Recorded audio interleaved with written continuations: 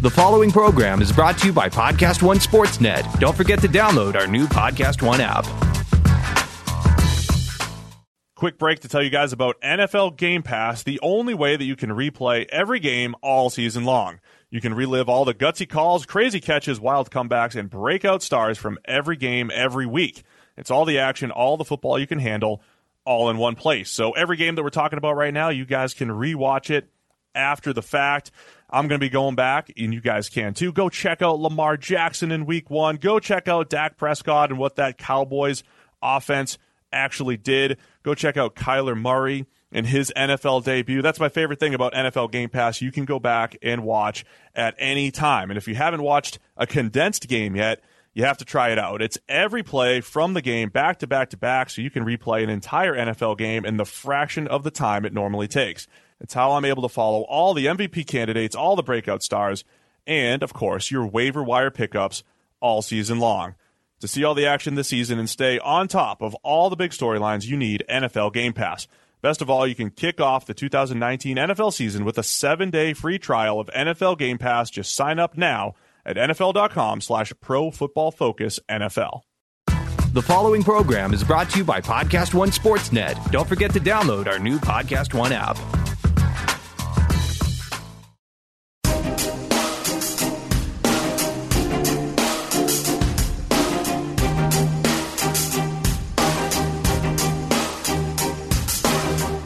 Welcome into the PFF NFL podcast.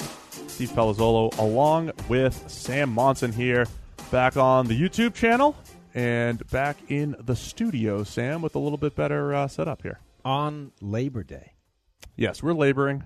We are laboring on Labor Day. Having said that, the traffic on the way in this morning was glorious. Need more of that. I mean, by that I mean there was none of it.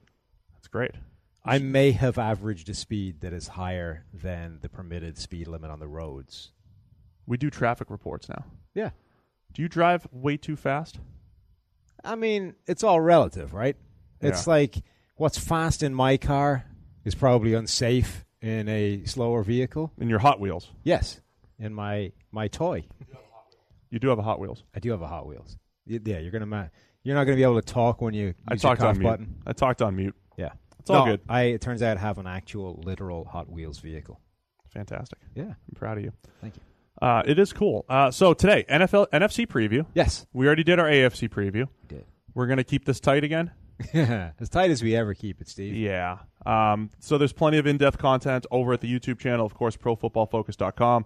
Of course, it's fantasy and just general football season, so your PFF Edge and Elite packages are where it's at, especially Elite, man. Premium Stats 2.0 for the first time now in the regular season. That's going to be well worth it, all part of Elite. Yeah, we had the PFF preseason grades. It's the first time you've had those. And now, back for the first regular season, you're going to have game-by-game grades, right?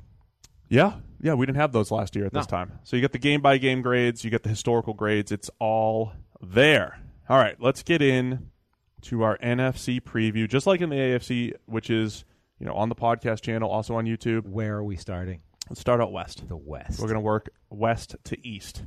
Of course we are. Right?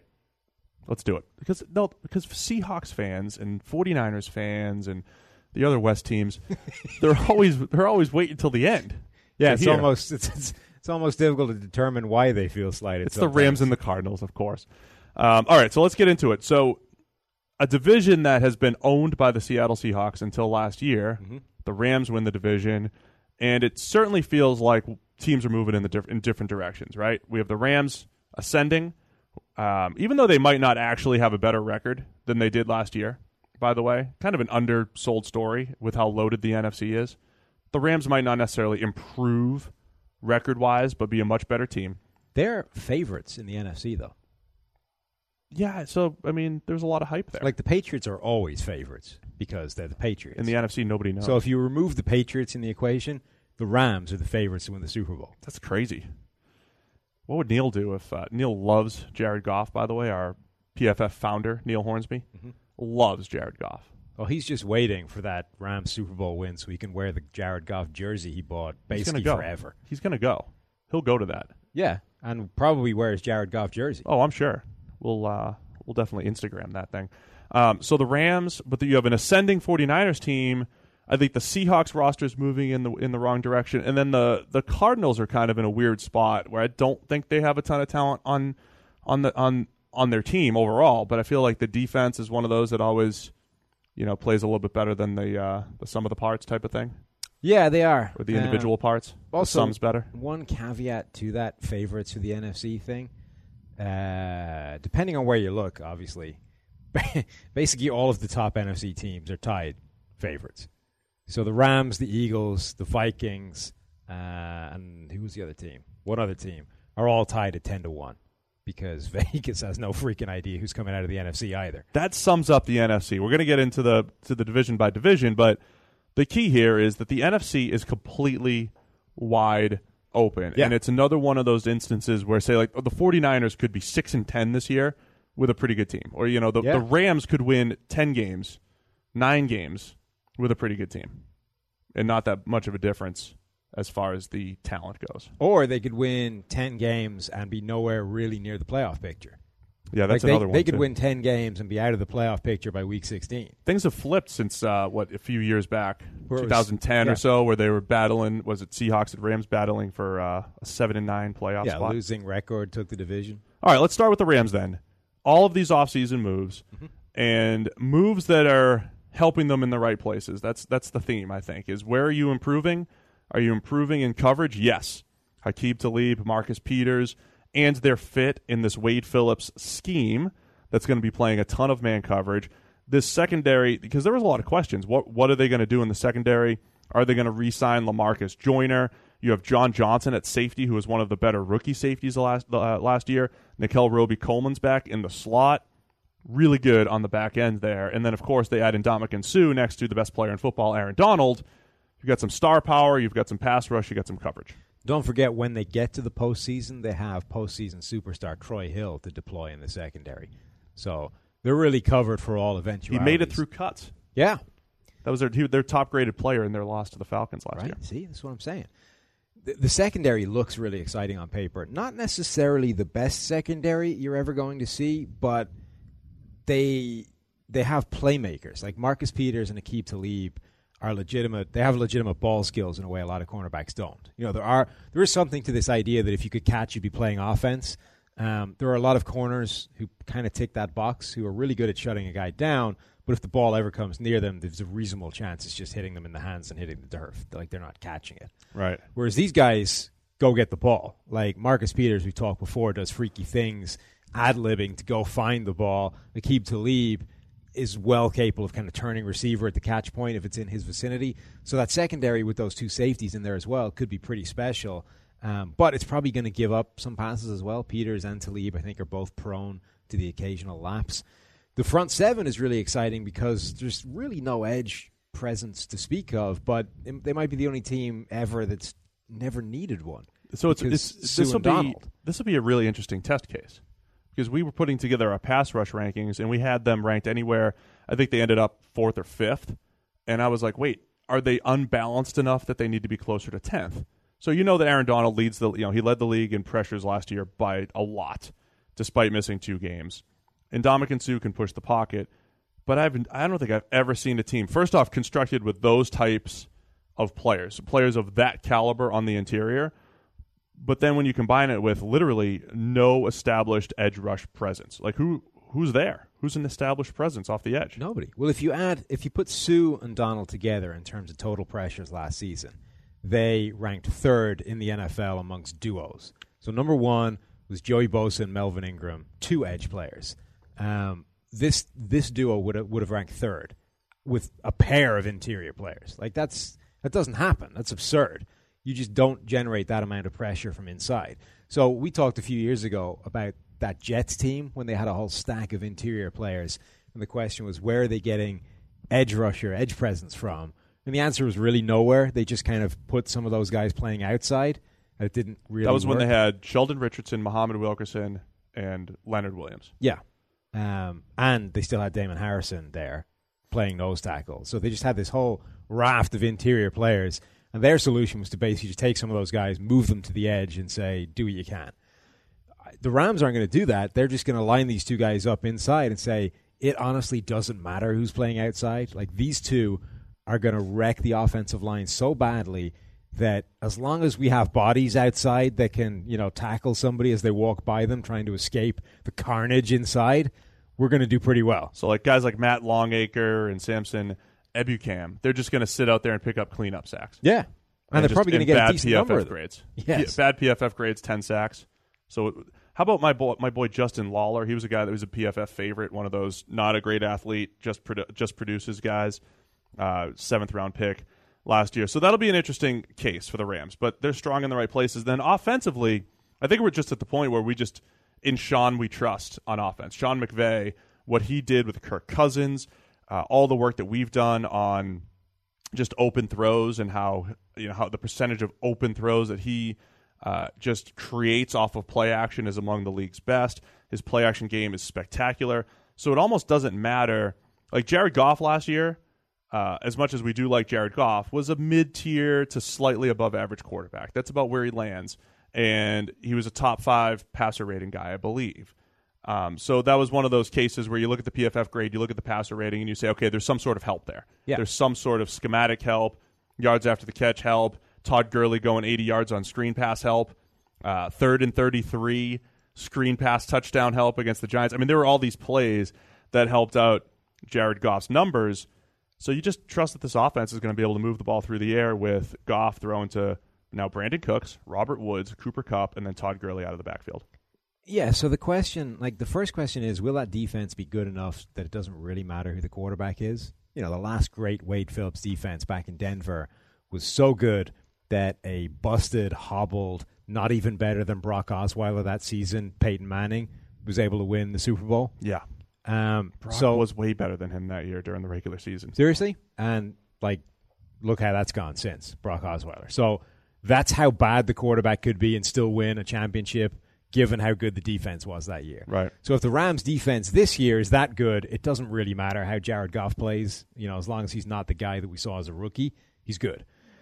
If the defense isn't that good, can Goff take another step forward? Because like you said, the numbers were really impressive, but we know that Sean McVay generates a lot of those numbers. The grade last season was 15th in the NFL, which is 1 spot below Marcus Mariota. It's 2 spots below Tyrod Taylor.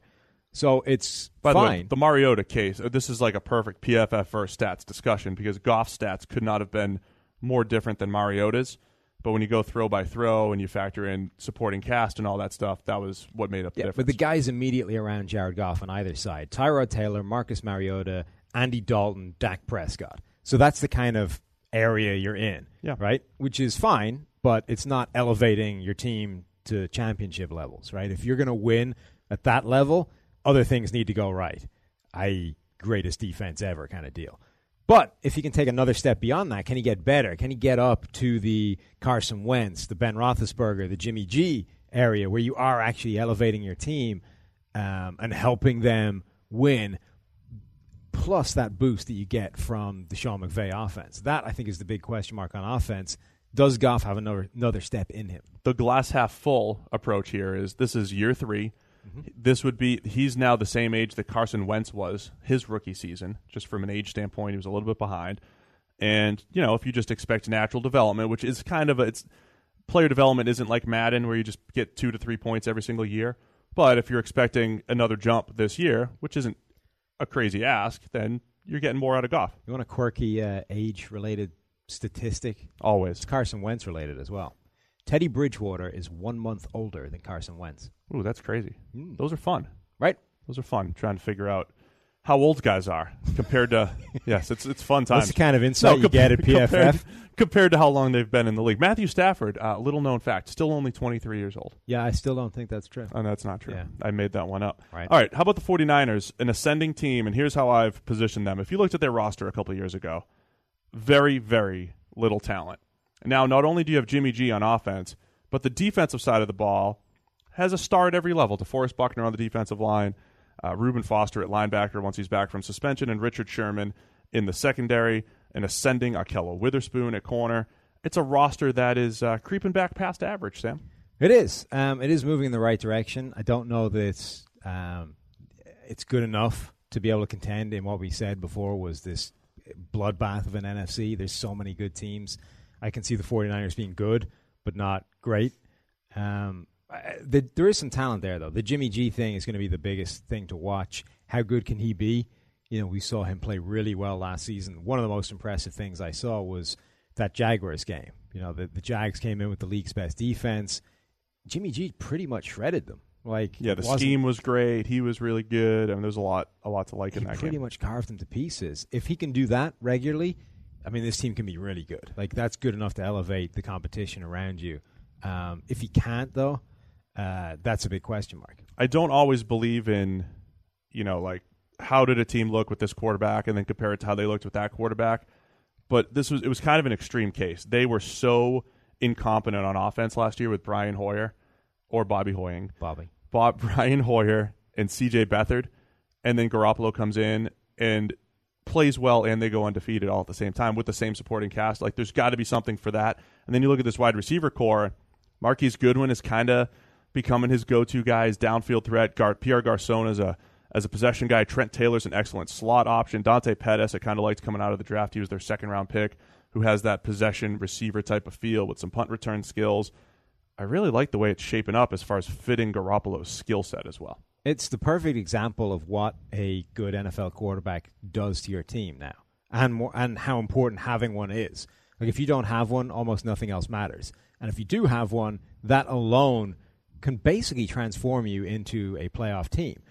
This team last season may very well have made the playoffs if they'd done nothing other than put Jimmy G as their quarterback from start to finish. They went from almost winless over the season to a potential playoff side just by putting Jimmy G at quarterback. That, it's kind of amazing when you distill it down into that, but that's how important that can be. So, the play of him with his first full season really is key to this whole thing. If he regresses, they're in, I don't want to say trouble, they're still in a great position, but they're not going to be making noise within that division. But if he continues the way he's been playing, they could be playoff contenders despite not having as strong a roster as some of these other teams. Can we check in on the 3 technique situation here? How many have they got now? So we've talked quite a bit about the 49ers and how they, much like the Rams, have 0 edge rush presence. You want me to count them while you're doing this? Well, yeah, you can count them up. They have 0 edge rush presence. They're running a traditional 4-3 system, the old Seahawks system, same Seahawks system, the cover 3, cover 1, where you rely on a 4-man rush. And they have a whole bunch of similar body types, from DeForest Buckner to Sheldon Day to Eric Armstead to even Solomon Thomas, who is one of their edge defenders, but still plays better on the interior. This will be something to watch. They need to be able to pressure off the edge. I count 7 that made the final roster, and that's not counting Kentavious Street, who is on the non-football injury list. And they had about 15 in camp. Yes. Just so we know. Yeah, that's trimmed it down dramatically. That was our story. But still, it's enough to make our 7-man, 3-tech defense tick. So they've already – that's a special defense that we concocted. So they're talking about Solomon Thomas still needing to rush from the interior. So I could see this nickel package with Thomas on the interior and DeForest Buckner on the interior, which is pretty good. That's where Thomas can rush the passer a little bit. Buckner's this ascending player, like I said. So who rushes off the edge? Yeah. There's really nobody. You stick Ronald Blair out there. Do you stand up Eric Armstead? Earl Mitchell's not going to do it. Cassius Marsh is on the roster. Dakota Watson. I mean, you're really reaching. Really piecing this together for defense. Now, this isn't a blitz. Wade Phillips likes to blitz quite a bit. He might be able to scheme some up. They want to rush with 4. If you're the 49ers, why would you not pick up somebody like Steven Means? Right? One of these guys that has clearly shown themselves to be too good for preseason, but can't make the Eagles' defensive line roster because it's loaded. Cappy? Yeah. There's a few of these guys who have been preseason stars when it comes to edge rush. And for whatever reason, they haven't been given the chance to prove that they can't do it at the next level. Now, if you're a team like the Vikings or the Eagles, you've got a pretty stacked D-line rotation. I get why you might not think those guys deserve regular season snaps. But if you're a team like the 49ers and you basically don't have any edge rushers, surely it's worth rolling the dice on somebody like that. Yeah, I think you probably should. We should text our friend Bob, who's working for them. You tell him that. I'll tell him Steven Means. So you have all those Steven Means numbers because of premium stats, all part of Elite. and we could see who the best pass rushers were in the preseason. 15 total pressures this preseason on something like 122 snaps. Talk amongst yourself for a moment, Steve, while I find out how many pass rushes that was. Well, I was going to move on to the Seattle Seahawks. Well, you do that, but right. I'll get this number for you anyway, just so the people have it, because it's important. I'm going to move on to the Seahawks, and this is just a different Seahawks team than we're used to seeing. So, obviously, Richard Sherman's gone. We still have Earl Thomas holding out, but he should be back. Yes. 64 pass rushes. 15 pressures and 64. That's one every 4. It's an incredible rate. That's absurd. That's a really good rate. 1 in every 6 is really good. Yeah. 1 in every 4, I've never seen that before. Yeah, I'm with you. I mean, that's what I would use. I don't think the preseason's useful for everything, but I do think seeing guys that stand out at that level, they're worth seeing what they could do. It's not that it says if a guy is this absurd in preseason, regardless of who he's doing it against, it's not that it says he will automatically be a Pro Bowl superstar, right? But it's saying this guy is way too good for the level that he was currently pegged at, which is not really on a roster. Yeah, so try him at the regular backups. Season level. So yeah, so let's up his level of competition and see what still happens. Like maybe he's in this weird sweet spot where he's too good for backups but not good enough to actually be on a field in the regular season, or maybe he is and you just haven't given him the shot yet. Anyway, Seahawks. Now we go to the Seahawks? Yeah. So just a whole bunch of different names, and I don't think the Seahawks are going to be bad necessarily. They can't be bad because they have Russell Wilson at quarterback. Well, yeah, that was the thing I was going to get to. Russell Wilson saves a lot, but let's start on the defensive side of the ball. Sherman's gone. Yep. Shaquille Griffin takes over as that number 1 corner. The number 2 cornerback spot, I mean, we're talking Nico Thorpe, rookie Trey Flowers, Dante Johnson. There's not a lot of names there at the number 2 spot, so that's a question mark. Justin Coleman, solid in the slot. Cam Chancellor's retired. You get Bradley McDougall taking over for him. We'll expect Earl Thomas back at some point. Will we? Maybe. I will be. Okay. You still have stars at linebacker, Bobby Wagner and KJ Wright when he's healthy. But then the pass rush as well. The pass rush took a step back last year, as did the rest of the team, overall from a record standpoint. Michael Bennett's gone. Cliff Avrill's gone. So you're relying on Frank Clark, who has some pretty good production in his career, and then a whole bunch of more question marks. Can Deion Jordan replicate what he did last year? Rasheem Green's a rookie 3rd rounder. Quentin Jefferson. I mean, who's rushing the passer and who's covering on the back end? These aren't questions that Seattle has had to ask over the last 5 or 6 years. If you didn't know that this was the Seattle Seahawks roster and you took a look at that just in terms of personnel, from a white label kind of deal, you would look at that and say that is a bottom 10 roster in the NFL. But because it says Seahawks, I'm talking myself into they're all going to develop. Kind of, be yeah. the Seahawks. And because they have Russell Wilson, you know that to some extent it won't really matter. Yeah, I'm trying to skew positive for everyone here. Okay. The NFC podcast is going to be very positive because every team has hope in the Here's NFC. the thing. They're not going to be terrible because they have Russell Wilson at quarterback. And it's important, I think, for people to understand just how good he is, because I don't think he gets enough credit for that sometimes. He's been working behind arguably the worst offensive line in the NFL essentially since he's been in the league. So let's say that over that span, it's been the worst offensive line in the league, even if in other seasons teams have been worse, right? Sure. He is under pressure, something in the region of 40% of his dropbacks consistently. That's about the line at which quarterbacks tend to go to crap. Some of which is his own doing. I'm getting there. Okay, sorry. Some of that is definitely his own doing, right? He has a tendency to bail from a clean pocket. He's comfortable running around behind the line of scrimmage, whether it's advised or not. For sure. So some of that is his own doing, but he has had one of the worst situations when it comes to pass protection and that kind of stuff in the league since he got here. Now, he has had a really good defense to back him up on the other side of the ball, but a lot of times the receivers haven't been fantastic. It's been Doug Baldwin and a bunch of other guys that have rotated through. For a while, he had Marshawn Lynch kind of dealing with the running back equivalent of the same problem, i.e. the offensive line is terrible. It's not me opening up any holes. I'm going to have to break 100 tackles in a season if I'm going to be successful here. So the two of those guys were kind of working in tandem to overcome this disaster that was around them for the entire time. And he has just graded consistently really, really well every single season despite that. I just don't think he gets enough credit for that. But at some point, given how good the NFC is, it's just not going to be enough to live with teams like the Rams, the Vikings, the Eagles, etc. And this is probably the year. It might look like last year.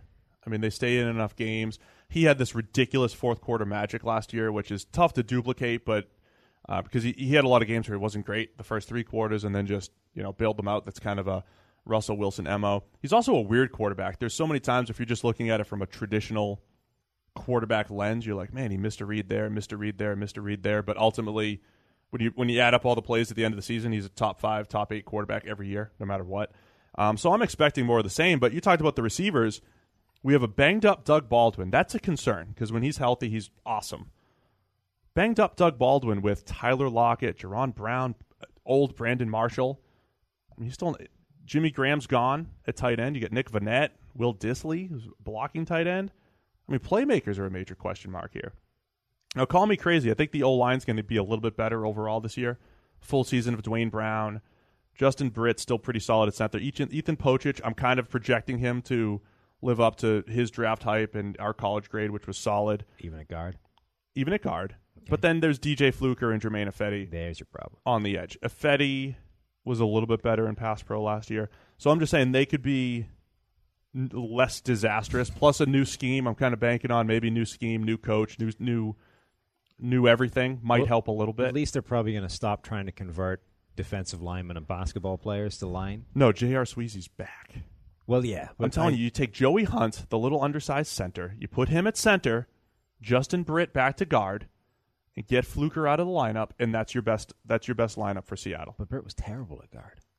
I know, but I think you just bank on the fact that his progression wasn't just because he moved to center, it was because he also just got, more experience, more time in the league. I mean, did he even get good? He just had a few games that threatened like he might actually be a really good center and then went back to being moderately crappy. Better. He's been better. Well, yeah, but that's because he was terrible to begin with. Do you have low hopes for Seattle this year? I think they'll win some games. They'll be in and around 500, but they won't be threatening. I don't think they'll be threatening the contenders, and they may not even be in the playoff running late in the season. Yeah, it's just a tough year with the NFC loaded. I think it's going to be a tough year for the Arizona Cardinals as well. Interesting quarterback situation. My defense of Sam Bradford for his entire career, knowing he's got some limitations. I would love to see him with just great playmakers, great offensive line. I feel like he could be that. You mentioned all the mid-tier quarterbacks before, right? Goff and Dalton and Tyrod, and you put him in the right situation, I think he'd have that nice statistical season.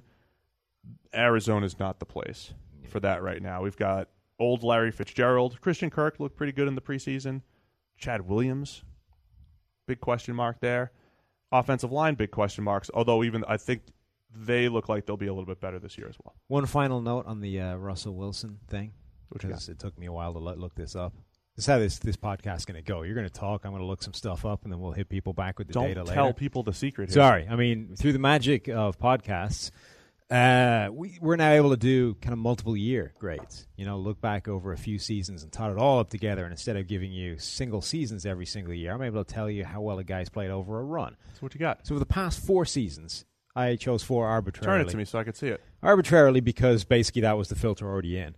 Russell Wilson is the number 6 graded quarterback over the past 4 seasons. So Tom Brady, number 1, makes sense. Drew Brees, Matt Ryan, Aaron Rodgers, Ben Roethlisberger, the guys you expect.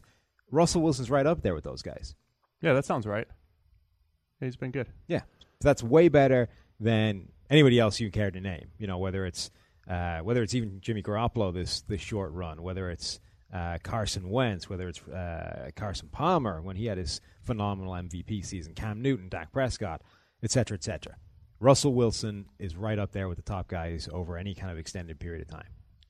Now you ready? Yeah, now we can go to the Cardinals again.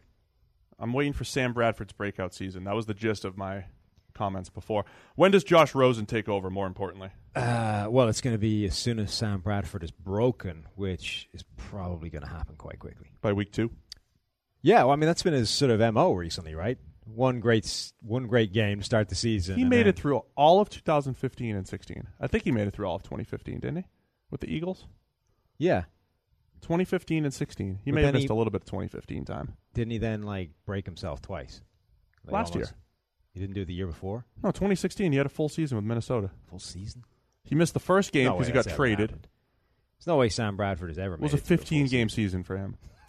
Because Sean Hill had to start week 1 because they traded him before week 1. It's true. And then week 2, he had that spectacular game against Green Bay. Last year, week 1, spectacular game against the Saints. And then he's just tantalizing enough, you know? What was amazing about that game is that, like, he didn't even appear to get injured in the game. He just came out of it after a spectacular game. It's like, oh, by the way, Sam Bradford's broken. That was last year, week 1, has this great game.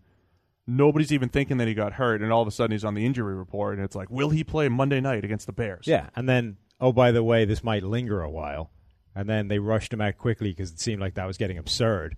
And he could barely move. The Bears blitzed the heck out of him. He couldn't move. That was one of the most depressing sights I've ever seen, was him trying to avoid death in the pocket behind an offensive line that couldn't block the Bears. It's hard enough for him with 2 legs, never mind one. That was horrible. So, yeah, Sam Bradford will hang in there for a while. That offensive line in Arizona is going to be interesting because from a run-blocking point of view, it might be really good.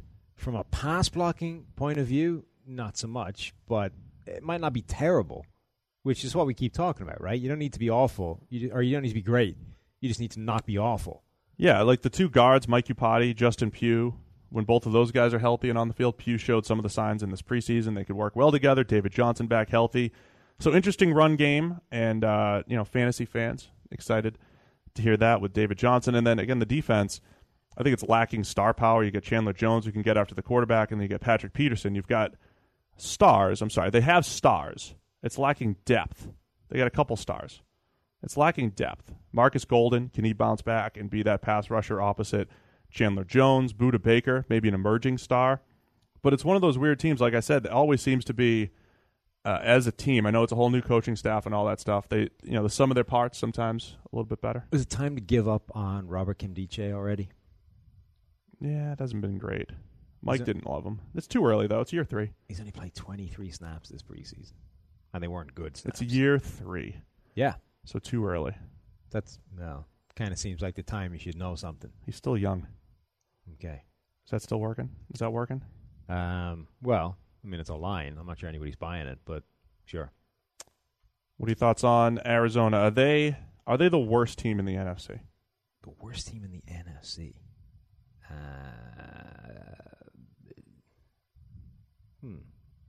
I could buy that. There you go. No, well, they're one of the worst. I could see the Giants being worse. Oh, we'll get there. Yeah, we'll get there. But that's it, right? It's those 2. All right, north or south? Where do you want to go? You tell me. You're the guy with the compass in this crazy directional north trek. It is. We're giving a lot of time to the divisions here. We're on pace for a marathon here. Can we move quickly? I keep telling you this. You're the guy in the hosting chair. You control the time. Moving on to the NFC North. See? The Green Bay Packers, they're strong in the right places. Aaron Rodgers is back. They've got more cornerback help. Now let's talk about the next team in the NFC North, the Bears. Smooth. Is that quick enough? Best division in football? Does the Khalil... So I wouldn't have said this a week ago, but does the Khalil Mack trade essentially make that happen? Because it was like Packers and Vikings, and then, the Bears and the Lions will be feisty. Mm-hmm. Are the Bears elevated up into that Packers Vikings discussion? Yes. I mean, short of Mitchell Trubisky being disastrous, this Chicago team should be good. They have one of the more interesting schemes in the NFL, which is right up there with Doug Peterson and Sean McVay in terms of manufacturing stuff for their quarterbacks, right? These RPOs, run-pass options.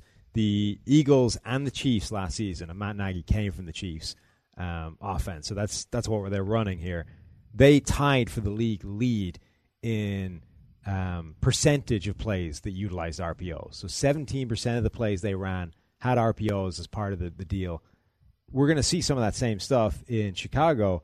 And the long and the short of it is RPOs manufacture free yardage. They have a much higher average per play than any other type of play. When you run from RPOs, you average more because of that threat. When you pass from RPOs, you just generate this free yardage. The completion percentage is absurd. It's 80-something%. Right. Because you're only taking the pass when it's there. Right? You're only taking the pass when it's wide open, it's free. It's generally shorter passes, but it's just something efficient. It's something that's been dictated by the fact that the defense isn't covering it. Therefore, it's basically pitch and catch. It should be open. It's important in the NFL because it's just hidden yardage. It's free yardage that you're able to take schematically. That's where RPOs aren't going to win. You're not going to run 80 of them in a game, but it's in a game of 70 plays, 5 free plays here and 2 more free plays there help. It's what it is. It's adding a layer of it's adding a boost to your quarterback's efficiency, right? Yeah. You're expecting him to do all the stuff you need him to do anyway, but on top of that, you're going to give him 10% extra by these RPOs, just by doing all this stuff that puts the defense in a bind. So that will help Mitchell Trubisky this year, right? What else will help him is all of the free agent and draft additions they made to that offense. Anthony Miller, Allen Robinson, Trey Burton, Taylor Gabriel. All battling for time. Gabriel and Miller. I mean, Kevin White's still on the roster. Barely. Ready to break out. So this team has gone from having the worst receiving core in the league, or maybe the worst with Baltimore, to actually having a pretty good-looking unit, right? The offensive line should be okay. There's still a couple of question marks there, but when we talk about just get to solid, they should be solid across the board. The defense, though, was already heading in the right direction. They draft Roquan Smith, who could be a special player, and could be special early because he's good at the stuff that rookies typically tend to take a while to get, this coverage ability, this understanding of how route concepts develop behind him, zones, all that kind of stuff. But now you finally fixed your edge rushing problem. They haven't been able to find a consistent edge rusher for years. Leonard Floyd is the latest example of a guy that hasn't been able to live up to that. And now you get a guy you know is a top 5 defender in the NFL. One of the top 2 edge rushers in the league. He's the best player on your defense immediately. And that just kickstarts, that catalyzes that entire defense and takes them to a different place. Yeah, so I mentioned this on our YouTube Khalil Mack video. We spent so much time talking about the Bears offseason from an offensive standpoint. Their defense, they were in a place that could have become disastrous this offseason if they didn't re-sign Prince Amukamara. Yeah, their whole Kyle secondary Fuller. was Their entire secondary, right? Now they've got this kind of up-and-coming secondary. You mentioned the playmaker and Roquan Smith in the middle, but you can only do so much in an offseason, right? At some point, you're like, man, we really wanted to address the offensive line, or we really wanted more receivers, and you just didn't get to it. The Bears probably really wanted to upgrade their edge rush situation. There's only so many resources to go around, and all of a sudden, it's like September 1st, oh, wait, we're going to add Khalil Mack to what could have been one of the biggest weaknesses on the team. So who won the Khalil Mack trade? Somebody has to win, Steve. That's the rules. I don't think it's as disastrous for the Raiders as people are making it out to be. You're out of your mind. So I would say, look, the Bears are in a good spot because of that trade. They're in a really good spot because of the trade. So if you have to put a winner on it, I'd say the Bears. But the media reaction to this, that the Raiders are just a bunch of idiots and that they got fleeced and that they're done, I'm not buying into that completely. I don't think it's a disastrous trade for the Raiders. This trade reminds me a lot of the Jared Allen trade for the Vikings a decade ago. Yeah. Where, for the same reasons, the Vikings couldn't find edge rushers for years. They kept drafting first-rounders, and they all sucked. Kenichi Daisy, Erasmus James, they just kept swinging and missing on these guys. So eventually they went, you know what, screw it. We're just going to send a giant haul of picks and money to the Chiefs for Jared Allen because we know this guy is good. And it means we can stop searching. So they traded what was, before this trade, I think, the biggest haul of picks ever for a defensive player. They got Jared Allen, who was in the final year of his contract. Again, same kind of idea. They then had to immediately hand him the richest contract ever for a defensive end, and it worked out perfectly. He answered all those problems. He averaged something like 85 pressures a season for the Vikings, became one of the best edge rushers in the league, and it worked out for them. How did it work out for the Chiefs? I mean, all right. They got Jamal Charles with one of those picks, I believe. The rest of them I don't think they did a particularly good job with, but it's almost – I always like to think that those are independent of the trade. Yeah, I you don't got really the care picks. about, it's then up to you what you do with them. Yeah, I don't right? care about the selections necessarily. I mean, obviously the selections matter, but look, I don't think it was a disastrous move for the Raiders. It made more sense for the Chiefs because Jared Allen, I think, had already had a DUI. He was like one more incident away from getting suspended for a year. So there was enough about Jared Allen to make the Chiefs skittish about handing him that richest ever contract. There's none of that with Khalil Mack. Like, he is the perfect player. He's got no off-field concerns. He's been a team lead, all this stuff. There's no concerns about handing him the money other than handing him the money. So that part's weird because the Raiders have the money. I thought when you looked at how bad their roster was around 2013 and the fact that they could get Khalil Mack and Derek Carr in the same draft, that was a franchise-changing draft. Now, it wasn't for long. I mean, it kind of is, but you could have built around those guys for 10 years, right? And you would have pointed back to 2014 was the time that you got a star on defense. You got your quarterback of the future. I mean, my logic with all this is you basically spend your entire time with talent acquisition trying to find a Khalil Mack. Once you get one, what's the point in getting one if you're then going to send him away because you have to pay him some money?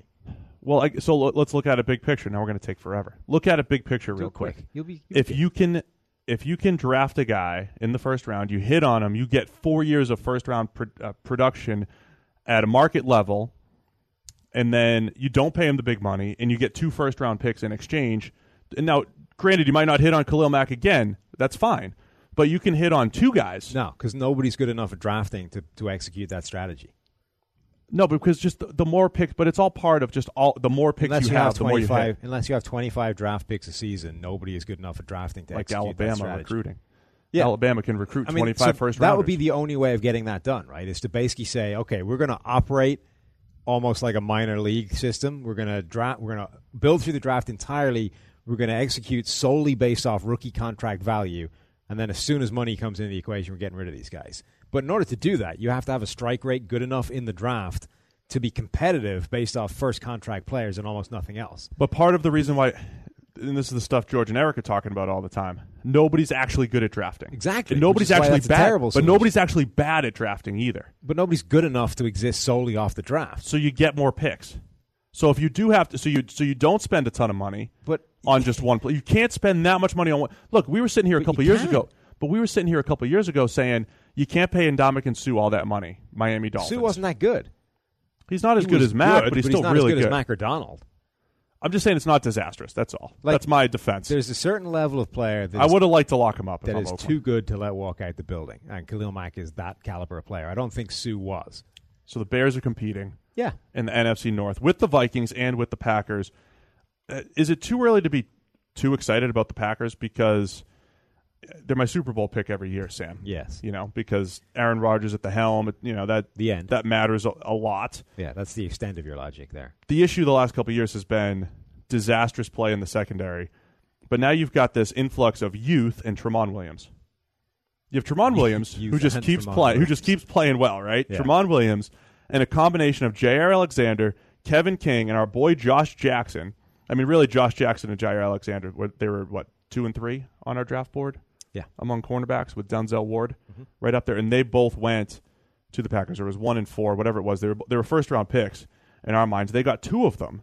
Josh Jackson showing off his playmaking skills in the preseason. When we talk about getting better in the right places, getting Aaron Rodgers back at quarterback and getting this influx of youth at cornerback is pretty good. Yeah, I think it's going to be interesting to see how much Josh Jackson plays because he's fairly low down on that depth chart as a second-round pick. They've got guys like Kevin King, who he needs to beat out for playing time. Tramon Williams, like you mentioned, the ageless old veteran coming back. He looks like he'll start. And Jair Alexander will be ahead of him because, 1, he's the first-round pick, and 2, because he'll play in the slot. So there's an easier path to him to get on the field right away.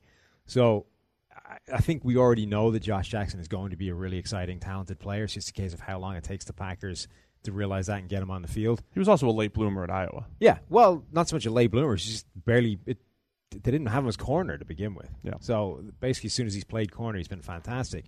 The other ripple effect of this Khalil Mack thing is what it does to the Packers and the Vikings in terms of their chances, because do they have people that can block him? Like the Packers have Bakhtiari, but he can't play both sides of the line at once. A healthy Brian Bulaga can't block Khalil Mack. Can do a reasonable job. No. Khalil Mack, I love Khalil Mack. Let me just not take this away from him. But there was every time the Khalil Mack versus Von Miller debate would come up in our mentions, you'd hear Broncos fans being like, well, Khalil Mack got to play against the Broncos a couple times a year. Yeah, which is fair. Which is actually a fair point. He doesn't get that anymore. He doesn't get the Donald Stevenson treatment. No. Any longer. No, it's legitimate. I mean, he didn't get the boost of going up against Denver's tackles twice. He gets the Vikings twice. He does. He gets the Vikings twice. But like Brian Bulaga is a pretty good right tackle, but you're going to need to be better than a pretty good right tackle to stop Khalil Mack from banjaxing your game plan. No, I get it. So Green Bay, Bakhtiari at left tackle. Got some question marks on the interior, I'd say. But you got Aaron Rodgers. You got Jimmy Graham now there with Devontae Adams, Randall Cobb, they're rolling 12 deep or whatever in wide receiver. They had to keep all those young guys that they drafted. Mm-hmm. I just like the way this roster's being They constructed. kept Kumaro, preseason superstar. They did, along with their 3 draft picks. How many? They got 8 wide receivers on their roster. New England has like 3. It's amazing. Yeah. Or at least for a while they had 3. So it's fun. They somehow have 4 tight ends as well. Jimmy Graham, Lance Kendricks, Mercedes Lewis. You got to have weapons to play with. So the Packers, I think, are in reasonable shape, and obviously Aaron Rodgers is a superstar. But the Vikings are the team that I think are really the ones that suffer from the Khalil Mack thing because they don't have anybody that can block him. I mean, you think this is legitimately going to turn the tide when the Bears play the Vikings twice per year? Yeah. One player, Khalil Mack, is going to take the Vikings, who would be favored in these games, and because Khalil Mack can absolutely destroy, say, Rashad Hill or rookie Brian O'Neill, whoever they trot out there, they kick Mike Remmers out to right tackle, whoever's out there, Khalil Mack can destroy them that badly. Yeah. I mean, we've seen, it's not like this is, I'm not like I'm breaking unprecedented news here. You have seen in countless times in the past that if you have a colossal mismatch between offensive linemen, particularly a tackle, and defensive linemen, that can destroy an entire game. Think back to the Super Bowl between the Panthers and the Broncos. With Mike Remmers. Von Miller going up against Mike Remmers basically decided that Super Bowl. The Panthers could not block Von Miller all game, and that was all she wrote. The Vikings have the same situation. Now, Khalil Mack may not be quite the pass rusher that Von Miller is, but he's right there. And anybody the Vikings have on that offensive line and tackle is essentially a Mike Remmers or equivalent. Whether it's Rashad Hill, whether it's Brian O'Neill, whether it's Mike Remmers himself.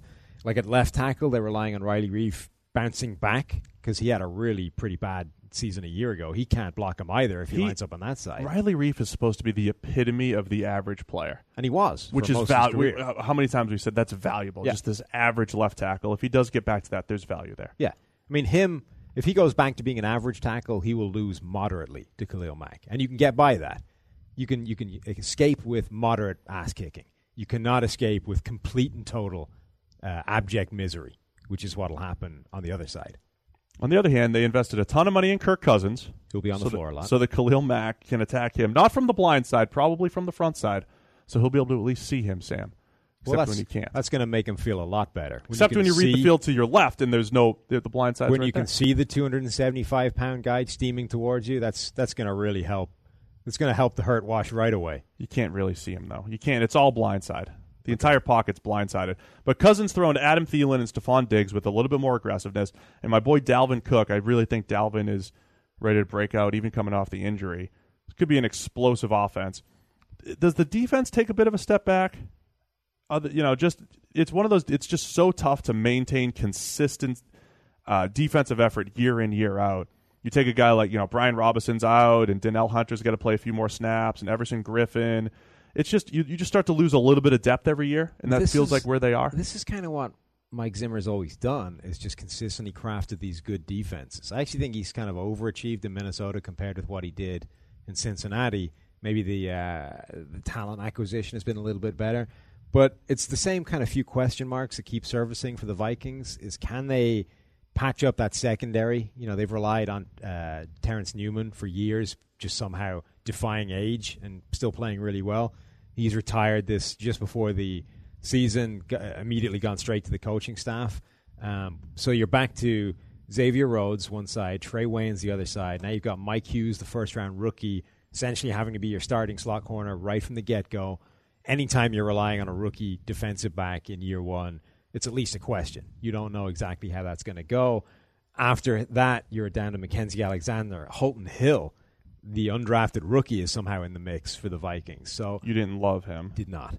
There's just question marks again in that secondary. But they could be doing more interesting things. This signing of George Iloka could be fascinating. They've been talking about kind of big nickel, 3 safety packages to deploy him, Harrison Smith and Andrew Sandejo all in the field at the same time and kind of mitigate some of these matchup weapons on offense, these tight ends. I'm kind of intrigued to see that. Jimmy Graham kryptonite. I mean, look, I'm all for that. I'm all for that stuff.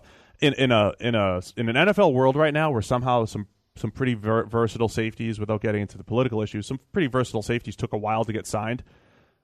I would be jumping all over these guys as specialists, just specialize in these guys. Particularly, I mean, Iloka is getting paid like nothing He's on the veteran minimum, I think, for a year because he wanted to play with Zimmer. Like, that is a steal. And, this idea, like, teams like the Bears are going to run a lot of 2 tight end sets. If you're running 2 tight end sets and you can deploy 3 safeties to cover that with... You need to. Adam Shaheen, Trey Burton. Yeah, with like a guy like Iloka and Harrison Smith, both of whom can cover the slot relatively well and move to a bunch of different places, that could be fun.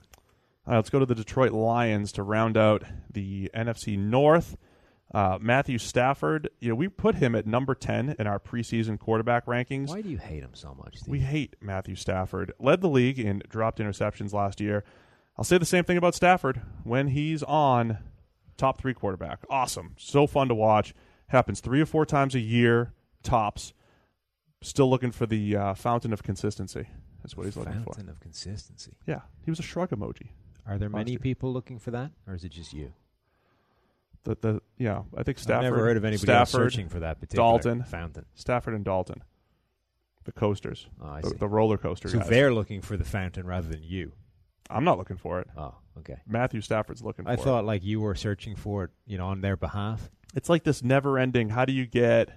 Like the word consistency is a weird one in general. It usually just means you're good or not good. But the top. How do you get Stafford to play that top end game a little bit more often? But he's got these nice playmakers: Golden Tate, Marvin Jones, Kenny Galladay's done some nice stuff out there. I don't think this roster matches up with the rest of the NFC North, though. No, I mean I think they're probably going to be solid, right? But solid just doesn't cut it in the NFC heading into 2018. Oh, so they're another team. Like I said, they're solid. They could be a good team, but that could be 5 wins. Yeah, they could be a good team that props up the bottom of their division with 5 wins. Okay, so but we're going to be positive here because we're going to give everybody hope. So, okay.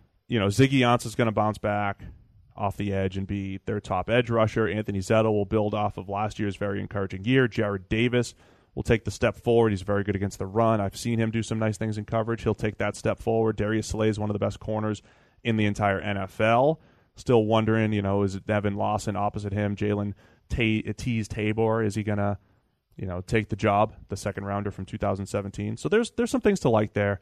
But the big offseason story in Detroit, much like it is in Seattle, we didn't touch on it, but it's the establishment of the run game. Yes. They want to establish the run, adding in LeGarrette Blount, drafting Kerryon Johnson, drafting Frank Ragnow.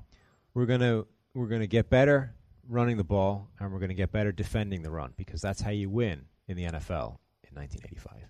I mean, there is this with the guys like Stafford and maybe Eli Manning. There is this element of there's been multiple years of so much pressure on those guys.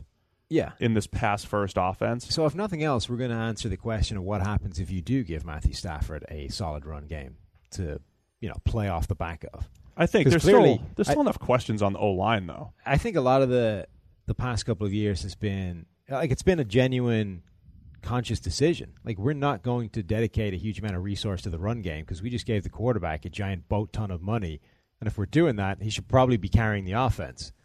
So we're not building this pounding dominant run game so that any old tool can play behind it, because otherwise why would we pay this guy all the money?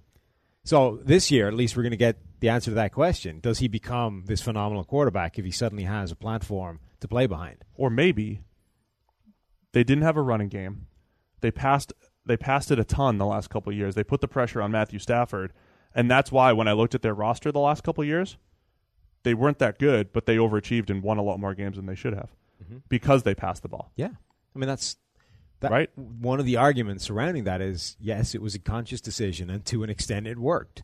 So it's not this flaw. It's not the reason they're held back. It's the reason they're as good as they were. Like, if you're an objective Lions fan, you should say, well, 2 years ago they had all those fourth quarter comebacks, and they probably shouldn't have made the playoff. Like, it was tough to duplicate what they did in 2016, which is why they didn't last year. Maybe they won all those games because they put the ball in Stafford's hand. You've got Golden Tate, Marvin Jones, Theo Riddick, with one of the best pass-catching running backs coming out of the backfield. Mm-hmm. So is Detroit the worst team in the North before the Lions fans yell at you? Yeah. All right, Lions fans, go find Sam at PFF_Sam. Quick break, guys, to tell you about our friends over at MyBookie. Just want to let you know that I use MyBookie. We've been using it over here at PFF, so that's why we're recommending it.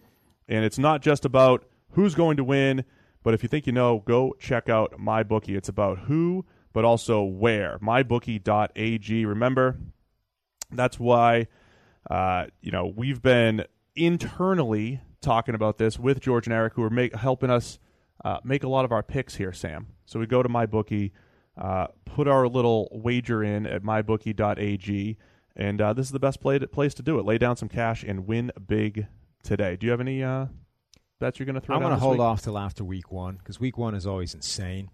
So I'm not risking the cold hard cash on week 1. Week 2, that's when I'm going. I like to go against the week 1 overreactions. Because sometimes just a team playing at home versus playing on the road is like a massive difference, and the matchups change. Go with the week 2 overreaction. So I would recommend this service because this is what we use over here. I'm urging you to go to MyBookie. You win and they pay. They have in-game live betting as well, the most rewarding player perks in the business. And for you fantasy guys out there, you can actually bet the over-under on how many fantasy points a player will score in each game. So join now, and MyBookie will match your deposit dollar for dollar when you use the promo code PFF to activate it. Visit MyBookie online today. That's MyBookie. And don't forget to use the promo code PFF when creating your account to claim your bonus. You play, you win, you get paid. You're going to get paid this year, Sam. Excellent. Can't wait. Check out your locks of the week over with PFF Elite. It's all part of Greenline, our new picks product. That thing's going to be – I can't wait to see the emails pouring in when people start to use the Greenline picks. Can we write it into the deal with Greenline that we get a cut of everybody's winnings? That would be good. That's how we make millions. That's our bonus money. Yeah. That'd be nice bonus money. Let's do that. Is it too late to change the terms and conditions? I'll call Neil, sort that out. All right, NFC South. Let's go through the division quickly. Yes. Yeah, quickly. Falcons and Saints at the top. Mm-hmm. And I'll say, I have less faith in the Panthers and Bucks. I think the Panthers may take a step forward this year. That Norv Turner offense with Cam Newton intrigues me. It wouldn't intrigue me with any other quarterback, but Cam Newton is the one guy I think that can make that offense function and actually be dangerous in today's NFL, particularly when you finally gone to plan, F or whatever it is at this point, and have decided that the best way of making Cam Newton good is to give him wide receivers that'll get open. But are they there yet? DJ Moore is. It's one guy. That's one more than he's had before. Look. Are we at a point where if you just use common sense and if every year we're like, oh, maybe this is the year, Cam Newton in his scheme, maybe if you're just trying to fit this guy in a scheme, like Jay Cutler. Jay Cutler had 17 offensive coordinators in 10 years, right? Sam Bradford, my boy, I defended him earlier, but if you're rolling through offensive coordinators and this is the perfect fit for you this year, it's Jay Cutler and Mike Martz, it's Sam Bradford and this guy, and you're doing this year after year after year, maybe it's the quarterback's fault. But yes, all right, that's perfectly fair in a Jay Cutler example, right? But you can point to the issues with Cam Newton. Oh, I know. That are different to the issue. Like the issue with Jay Cutler is he couldn't tell what he was going to do from one second to the next. No, I know. Cam's better than Jay, just so we know. With Cam Newton, there's a very specific problem, which is he's not an accurate quarterback, particularly on the underneath stuff. The stuff that's easy, he misses, and he misses high more than anybody else, right? So what do you do about that? They've gone at least two different ways of dealing with that at the moment. The first one was to surround him with 6'5" guys he couldn't possibly overthrow. But it turns out that a 6'5" guy really doesn't have that much of an additional wingspan over a 6-foot guy. It's not moving the needle in terms of a guy who's airmailing it 3 feet over his head. So that didn't fix it. The other problem with that is that 6'5" guys don't get open because they all weigh 250 pounds, and that's not going to get it done. And tight window throws just low so that percentage disaster. The Kelvin Benjamin thing, mess.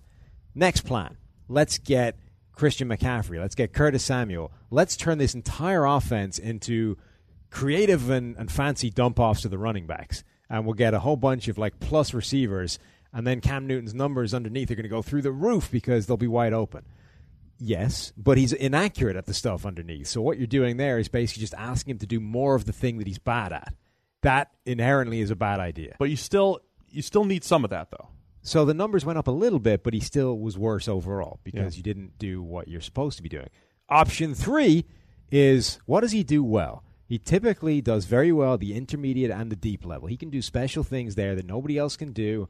So let's give him receivers that will get open at that range and just give him a bigger target to aim at. Not actually try and give the guy a bigger wingspan to catch it, but give him a bigger bucket to aim into so that it doesn't really matter if he's off target a bit because the guy has time to adjust and make a move because the DB isn't all over. The study we've done with accuracy is if guys are open, and even if it's a little catchable, but a little bit off target, there's still a ton of value there. It's just about getting higher percentage of open So hopefully throws. this is the game plan that will finally play to Cam Newton's strengths. That doesn't mean he's going to go back to being an MVP right out of the gate, but it means he should be better, right? And you've still got some of those talented playmakers like Christian McCaffrey that you brought in for an ill-advised, game plan. He still becomes really valuable. Plus, in the preseason, he's been running a lot more like college Christian McCaffrey between the tackles, yards after contact. He hasn't just been a receiving weapon. He's been a workhorse, too, in this preseason. Offensive line's a big question mark. Whether Matt Khalil's healthy or not at left tackle, there's a question. Darrell Williams banged up at right tackle. That's an issue, and I think pass rush is an issue. This was a theme as we went through this offseason. Pass rushes around the league, maybe questionable. Julius Peppers, Mario Addison joining K'Wan Short. Some question marks there. Can the Saints duplicate what they did last season? Defense took a big step forward. Running game, Drew Brees still playing well. Saints look like they're ready to duplicate that at least. Yeah, it's always tough to know if any of these NFC teams are going to duplicate what they did last year just because, again, the NFC is so tough. But they should be good again. There's no reason they shouldn't be, right? They've got weapons. Michael Thomas is still there. Ted Ginn has come back over, and Drew Brees is well capable of hitting a guy deep down the field when he's wide open. The offensive line is a pretty good-looking unit. The running backs are good, even if Mark Ingram is going to miss time. Because they have Boston Scott. Hell yeah. And the defense is in good shape. Like, it's in much better shape than it's been for a while. They're starting to fix the problem issues. They're getting some depth on the defensive line. They're getting talented players in that secondary. Yeah, I think they're going to be good. Yeah, so the Saints, I think, competing right there with the Atlanta Falcons, a team that all of our numbers point to them being very good, much like they were last year. I mean, we're talking about a team that was really a few plays away from a lot more wins than they had, including a whole bunch of unlucky interceptions from Matt Ryan. Julio Jones now has Mohamed Sanu and Calvin Ridley. And when they were really good in 2016, it was the, Taylor Gabriel there as that kind of number 2-3 option. Ridley can easily fill that role. Probably have to call some better plays. They don't have Kyle Shanahan again for year 2. But the defense continues to get better as well. They have slowly gotten better and better every single year defensively. Do you like the Falcons over the Saints as favorites, or you just have 1 and 1A? Yeah, pretty much 1 and 1A, I think. These are both two very good teams. They both also have good offensive lines, which I think is a trend with these most of the good teams that we're talking about, with the exception of the Vikings. Most of these teams have good offensive lines, which just makes everything easier. You know what I mean? Yeah. You don't need to have a fantastic offensive line, but if you just don't have a problem up front, it's easier. The quarterback his life is easier. The running back has holes to go through. It's just better. So the Falcons have a good offensive line. Their only problem spot over the past few years has been at right guard. Still might be an issue, but that's 4 out of 5 good spots. You can paper over one crack. Like I said, the defense has been heading in the right direction. Their coverage in particular, I think, is in really good shape. Yeah, I think those two teams are 1 and 1A somewhere in this division. Drew Brees and Matt Ryan, from a grading standpoint, almost identical when you stack up the last few years. And then the Tampa Bay Bucks, another one of those teams, I want to use the same narrative. Literally identical if you stack up the last 4 years. 4 years? Yeah. Perfect. See? Very similar. We put them next to each other in the PFF 50 to make a point. They were tough to separate. And then you've got the Bucks. My narrative on them every single year, improved team, but it might not show in the record. I mean, we talked a lot this offseason about their improved defensive line, JPP coming down off the edge, Vinny Curry as this movable pass rusher, guy that you can move around, play multiple gaps. Noah Spence becoming just a pass rush specialist. They draft Vita Vea. They're improved in a pretty key area. That defensive front should be so much better than it was a year ago. Is this the year, though, Jameis? Is this when it happens? I mean, you can ask me for the next 10 years. It's always going to be yes. It took Carson Palmer until his 13th year. Carson Palmer had 2005 and 2013. Does it still count as being right if you just say yes every year and then on the 13th year you I'm not trying to be right. I'm just saying he has a profile that in a given year he'll be really good. And if you look at what he did in the preseason, he was dominant in the preseason. He looked ridiculous. That's what he can do. That's why I'm asking. Is this 200 yards second quarters. I don't know. Is this the year? Look, here's the thing. When Tom Brady was suspended a couple of years ago, that was kind of like uncharted territory. Think about the position of quarterback in a suspension where you can't even talk to your teammates. You can't even text them. and you just roll into practice, and then you have to go play. And then Brady did that. Like, quarterbacks aren't normally suspended. Winston has to do that, go through this suspension. All the timing that you have to work on with your receivers, and that's a tough thing to do. You just compare Jameis Winston to Tom Brady. I'm saying they're the only two quarterbacks I know that have been suspended and have to come back and play a game. That's going to be challenging. That's going to perhaps – now, Brady had the best year of his career after he did that. That's what I'm saying. So maybe it will work.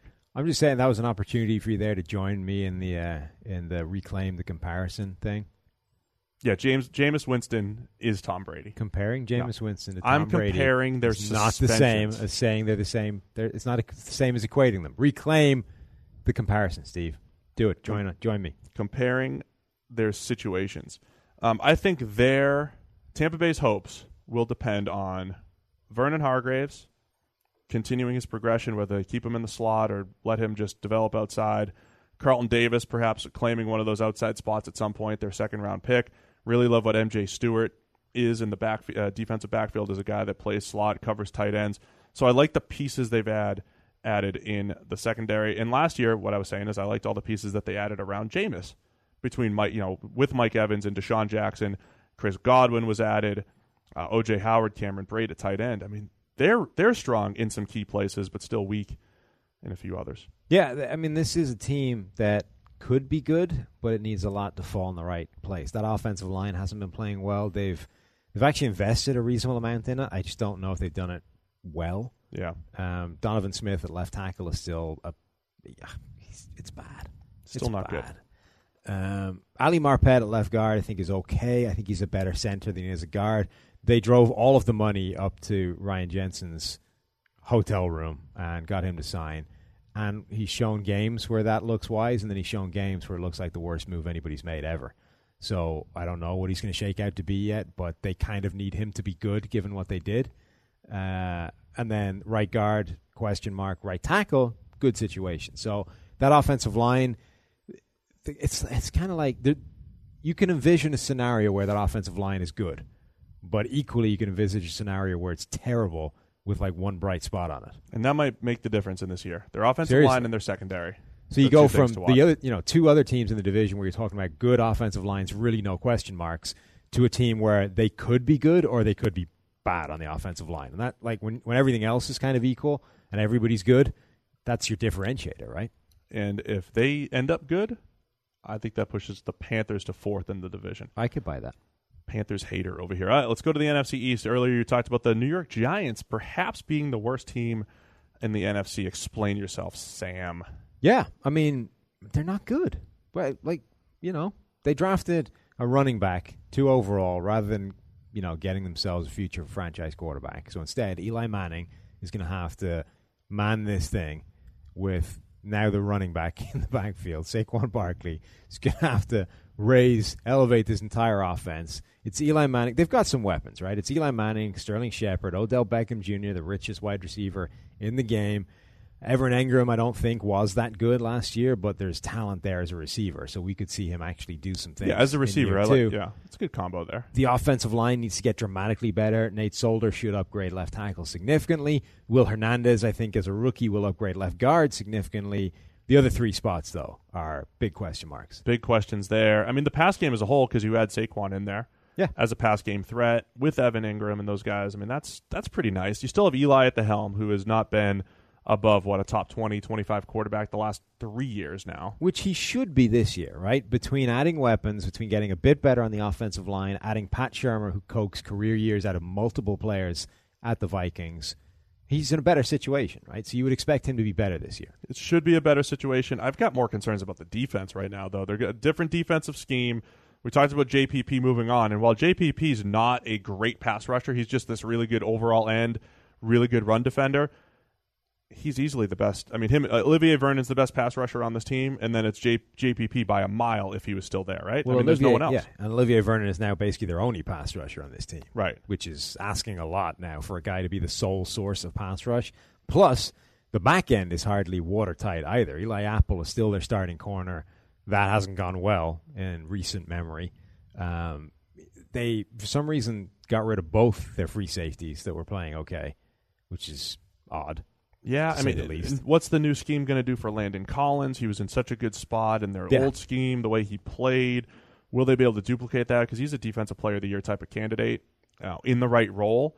In the wrong role, not so much. Alec Ogletree's now in the middle. He hasn't been great for the Rams. That preseason has just painted a giant bullseye on Alec Ogletree in terms of offensive coordinators. In consecutive weeks, he was completely eviscerated by David Njoku running down the seam. And I forget who the running back was. Who was it? Theo Riddick. Theo Riddick completely destroyed him in coverage as well. So running backs, tight ends, basically the players you now need linebackers to be able to cover. There was giant signs all over preseason that he cannot come close to running with those guys. Like if I was an offensive coordinator rolling into a game against the Giants, almost everything I ran would be targeting the linebacker group. Here's the weirdest statement, right? The Giants will have a good season if Eli Manning has a season like Case Keenum last year. How's that? Okay. I mean that's what we're looking at. Except the defense isn't nearly as good as the Vikings I get it, but I'm saying if Shurmur gets a Case Keenum season out of Eli Manning, they'll at least, compete a little bit. If Shurmur gets a Case Keenum season out of Eli Manning, this Giants roster will win 7 games. Oh, boy. So we don't think it's looking good. Can you believe that Davis Webb, by the way, got beat out by the trick shot quarterback? Yes. You can? Davis Webb's very inaccurate. Trick shot quarterback's accurate. Davis Webb is very inaccurate, and, okay, LOL at the whole narrative that they passed on Sam Darnold because they secretly like what they have in Davis Webb. You just said LOL. I know. That's terrible. I know. That was really bad. Yeah. I find myself for that. All right, Super Bowl champs, Philadelphia Eagles. Can anybody beat them in the NFC East? Even with I love saying how Nick Foles, how they're going to win with Nick Foles after they just won the Super Bowl, but we still have this track record of it's a big question mark. Well, I don't think anybody has any earthly idea what you're going to get out of Nick Foles before any given game, right? He can be anything from Super Bowl MVP and the best player on the field in 2 consecutive games, the 2 hardest games of the year, NFC Championship and Super Bowl. Yep. He was the best player on the field both games, right? Yep. So you can get that, and then you can go to playing preseason backups and looking like a disaster. Like you did this year. Yeah. And I don't know that you are in any position to know what you're going to get heading into any given game. He can be anywhere on the spectrum. He might be the single most high-variance quarterback in the entire NFL, which is amazing. The good news for the Eagles is I don't think it really matters. I don't know that anyone in the NFC East is going to be close enough for them that they can't afford to chuck a couple of games away at the start of the season without Carson Wentz. So even if they wheel him out there, Nick Foles has the worst 2 games known to humanity. They lose comfortably. It's not going to matter, right? The Eagles are still too good. The other thing about it is that Eagles defense may be good enough to carry him over 2 games anyway, even if he does play that badly. Yeah, so that the pass rush is rolling 7 deep. It's the best pass rush in the NFL. When Jason Peters is healthy at left tackle, we've got them ranked as our best offensive line. When Alshon Jeffrey's healthy and out there with Mike Wallace, Nelson Aguilar, Mac Hollins, you have enough there. I mean, you've got different style receivers that work well, and then the mismatches that they can create at tight end. That's the key. Zach Ertz and now Dallas Goedert, the rookie second rounder, once he starts to get comfortable.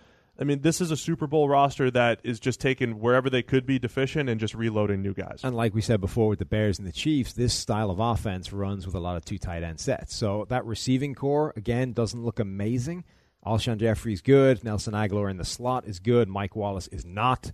But Torrey Smith last year wasn't either.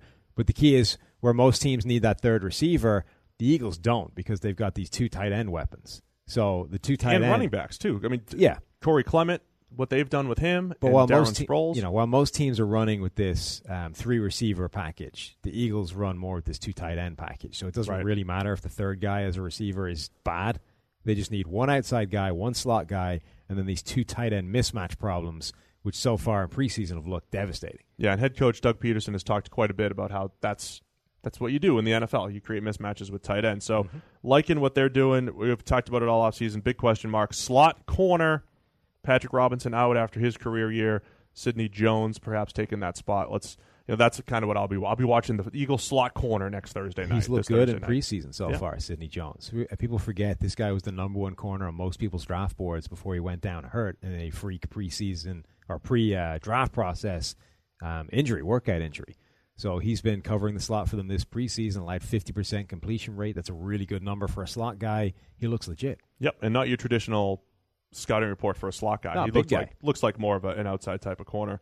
Let's go to Dallas. We have, it's kind of a what big question mark here for Dak Prescott after completely exceeding expectations as a rookie, settling back into much more average of a season last year, but with the caveat that he did not have Tyron Smith, and he had a couple games where he literally just had no shot when Chaz Green is protecting his blind side at left tackle.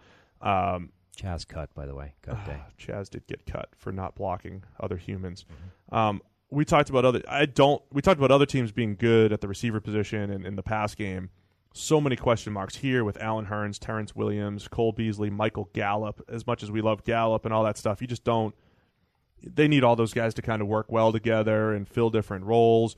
Question marks at tight end with no, 8-yard out Jason Witten. Security blanket, 8-yard curl, 8-yard out. Zeke Elliott back and healthy should help. But this is another one of those teams where the perception is, well, they need to run the ball, and that's what's going to save them and everything, where I'm still like, man, I want Dak to be that 35-40 pass a game, carry my team guy. Yeah, I mean, the big question marks for them are what happens with the Travis Frederick thing. This medical condition, this syndrome he has that we don't know how long it's going to keep him out for. Could be a couple weeks, could be all season. If they go from him to Joe Looney all year on the offensive line, that's a significant downgrade, and it gives them two potential weak spots right next to each other with the way Connor Williams has struggled in preseason. Now, maybe that's just preseason. Williams bounces back and plays like a really good player, but equally that could be two holes in that offensive line. I actually don't think the receiving core will be bad. I think those guys could work together quite well as a unit. It's just very unproven and not flashy. I think it could actually be effective, though. And then the defense becomes really interesting because it's this collection of young players. We've had some standout performances last year. DeMarcus Lawrence, the one real kind of wild card in that whole group is the return of Randy Gregory from nowhere. Agreed. Who has looked really good when he's been on the field, but one, can you rely on him being on the field for any extended period of time? And two, it's stupidly small sample sizes. Yeah, I mean, DeMarcus Lawrence, if he can repeat what he did last year, he was incredible. Tyrone Crawford's solid, but if Randy Gregory looks as explosive as he did during the preseason, and you have Tarko Charlton, who was a late bloomer at Michigan, I mean, that's a pretty good collection of edges at their best. I have major question marks about the defensive tackles. Yes. Malik Collins has been terrible the last couple of years. He's not even listed as a starter. You have Daniel Ross and Dayton Jones, Antoine Woods in there. A lot of guys who have not had success at the NFL level, we'll say. I'm very intrigued by the back seven. Wrote about it this offseason with Jalen Smith, Sean Lee, drafting Landon Vander Esch, and a lot of versatile players in the defensive backfield, Byron Jones, Xavier Woods, Chidobe Awuzie, who I picked as our breakout player on the PFF NFL show on your YouTube channel. I feel like Dallas could be all over the map this season. A lot depends to me on Dak. Yeah. And if the secondary plays to whatever my expectations are. All of these guys being versatile players that play really well. And young. I mean, that entire secondary almost is very, very young. So again, anytime you're relying on a whole collection of young guys at the same time, there is the potential for that to go south quite quickly because there's no kind of veteran presence just steadying the ship, stopping the whole thing tipping over the edge. I think that's what we said about the Raiders last year. Well, we said the Raiders secondary like 2 years from now might be good. You had Carl Joseph, Garyon Conley. At the time, you had Melvin Fonwu before they released him. The Raiders thing always felt like it might not come together at the right time. Like there was this half mix of veterans and young guys, and it just felt like it wouldn't overlap, which kind of looks like that's what's happened. Yeah, that was your take. I think you're right. Turns out I nailed it. All right, let's wrap up this marathon. We hit every team with the Washington Redskins. Yeah. I'm going to say this. This is going to be one of my favorite things to watch. Uh-oh. The QB wins deal. Alex Smith. So Alex Smith has been a winner everywhere he goes, right? God. His last couple of years in San Francisco, his style of taking care of the football. I do think there's something to his style, not turning the ball over, keeping his team in games, and perhaps when you pair that with what this Redskins defense could become this year, I think the Redskins could surprise. You're like Mr. High Variance when it comes to quarterbacks, and now here you go rolling in there for the poster child of game managers, saying he just wins games. Well, I think there's a high end of game manager. It's not like the LSU game that was on last night. Everybody's like, hey, Joe Burrow's managing the game as he goes 10 for 25 while the defense actually scores points for him. That's not game managing. but not turning the ball over and making a few plays when you need to. Like Alex Smith's always been the high end of a game manager. The thing with Alex Smith is, can he replicate what he did a year ago, which is being your game manager, but then adding the deep ball to his arsenal? No, if he does that, turned him in. That went from being game manager that doesn't do me a lot of good to being, actually, you know what, this is legit now, because now we're a game manager and I can hurt you. I can be dangerous, and at any moment when you switch off, we can throw up 6 points. That is key, right? Now, that's easier to do when you have Tyreek Hill on the outside and your entire thought process is looking up, looking over there and going, yeah, you know what? He's one-on-one out there. It's Tyreek Hill, Steve. He's one-on-one over there. I'm just going to throw it there. Throwing it deep. Yep. So that, touchdown. Easy. Now, you don't have that. You've got Josh Doxson. You've got Jamison Crowder. You've got Paul Richardson. None of those guys are running straight past DB on the outside one-on-one. I think he's going to throw a lot of passes to Crowder out of the slot. Or a lot of jump balls to Josh Doxson, where you just heave it downfield. He's not going to throw jump balls. That's the thing. Well, they might not be intended as jump balls, but Josh Doxson only gets jump balls. Yeah, that's true. So, but that's your thing, right? You're going to look up and you say, do I have one-on-one? Am I going to hurl it downfield? Because if he can't keep that in his arsenal, I don't think he's high-end game manager. I think he's just game manager. Yeah, I mean, if he duplicates what he did last year, I think he was the 6th most valuable quarterback per our numbers, then the Redskins are a contender in the NFC. If you have a quarterback that's, say, from 15th to 6th, you're in every game. I think the more competing. fun thing on this team is the defense, right? That defensive front, Jonathan Allen, one spot, looked fantastic before going down hurt. Say your guy's name. We've got some players in here. We've got Deron Payne, their first-round pick this year. Then it comes. We've got Matt Ioannidis on the other side, your fifth-round pick out of Temple back in 2016. Those three can all cause some havoc inside. Hey, look, Ziggy Hood's still collecting an NFL paycheck. How is that happening? They even found a guy to stop him playing nose tackle, and he's still on the roster. He's got experience. He does have experience. He has experience. He can tell you all of the things not to do better than anybody else on the defensive line in the NFL. When we talk about pass rush, though, Deron Payne maybe pushing the middle a little bit. Allen and Ioannidis, like you said, and then just the consistency that is Ryan Kerrigan off the edge. Preston, I'd say this combination of Preston Smith and maybe Ryan Anderson on the other edge. Pernell McPhee, if he could just relive a little bit of his glory years. You know who else is still on the team? Who? Anthony Lanier. Oh yeah, my one play scout guy from the Redskins training camp a couple years back. He's still there. I got to hear about this for years. I'm just saying. You saw one good play of his at training camp. Well, one good drill, let's say. A few plays in there. Good drill. So, and of course, Adrian Peterson at running back. Yeah. That's not that. Who went out and had a really good game like the second after we said that was a completely inconsequential signing. Yeah. Still that was kind of annoying. That's all right. It still is. Doesn't matter how well he plays. It's going to be all about Alex Smith. Concerns in the secondary opposite, Josh Norman, perhaps, Quentin Dunbar. Not just opposite Josh Norman. And at safety. Concerns with Josh Norman. Concerns surrounding Josh Norman. Did you see the play where Cortland Sutton almost fell over off his release from the line, still breezed past Josh Norman, then was able to stop and win a jump ball over him? He is old. Old and apparently not very fast. Well, he's his own corner, Sam. I'm just saying, that level of speed is concerning. There's concerns with Monte Nicholson maybe duplicating what he did last year. I think DJ Swearinger is just a roll of the dice every single year. We've seen really bad. We've seen really good with Swearinger. Quentin Dunbar has had his ups and downs. So some questions in the secondary for the Redskins. I think they need all of those pass rushers to hit to just protect that secondary a little bit. Want a random hot take prediction? Yeah. Greg Stroman is going to be starting for them by the end of the year. There you go. Passer rating of 18. Something obscene. Yeah. Seventh-round pick out of Virginia Tech. I thought he was a really good corner. He's been playing well in preseason. There's enough question marks about those Washington corners that at some point I think he's going to be in the lineup. The question is over Josh Norman, over Quentin Dunbar, over I'm not getting too specific here, Steve. I'm just saying he's going to be starting. Is that it? Yeah, we're done. We did it. We made it, guys. There's your NFC season preview. Go check out the AFC preview as well and stick with us all year over here at the PFF NFL podcast. We'll chat again, just before or just after Thursday Night Football, probably. We'll give you guys a little week 1 preview later in the week.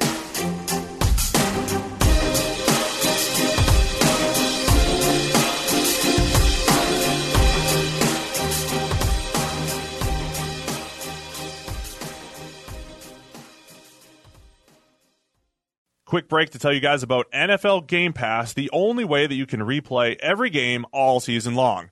You can relive all the gutsy calls, crazy catches, wild comebacks, and breakout stars from every game every week. It's all the action, all the football you can handle, all in one place. So every game that we're talking about right now, you guys can rewatch it after the fact.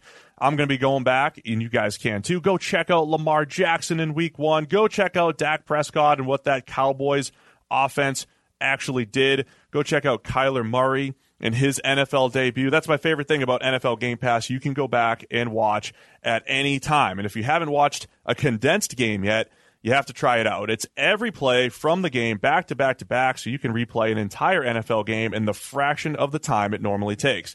It's how I'm able to follow all the MVP candidates, all the breakout stars, and, of course, your waiver wire pickups all season long. To see all the action this season and stay on top of all the big storylines, you need NFL Game Pass. Best of all, you can kick off the 2019 NFL season with a 7-day free trial of NFL Game Pass. Just sign up now at NFL.com/ProFootballFocusNFL.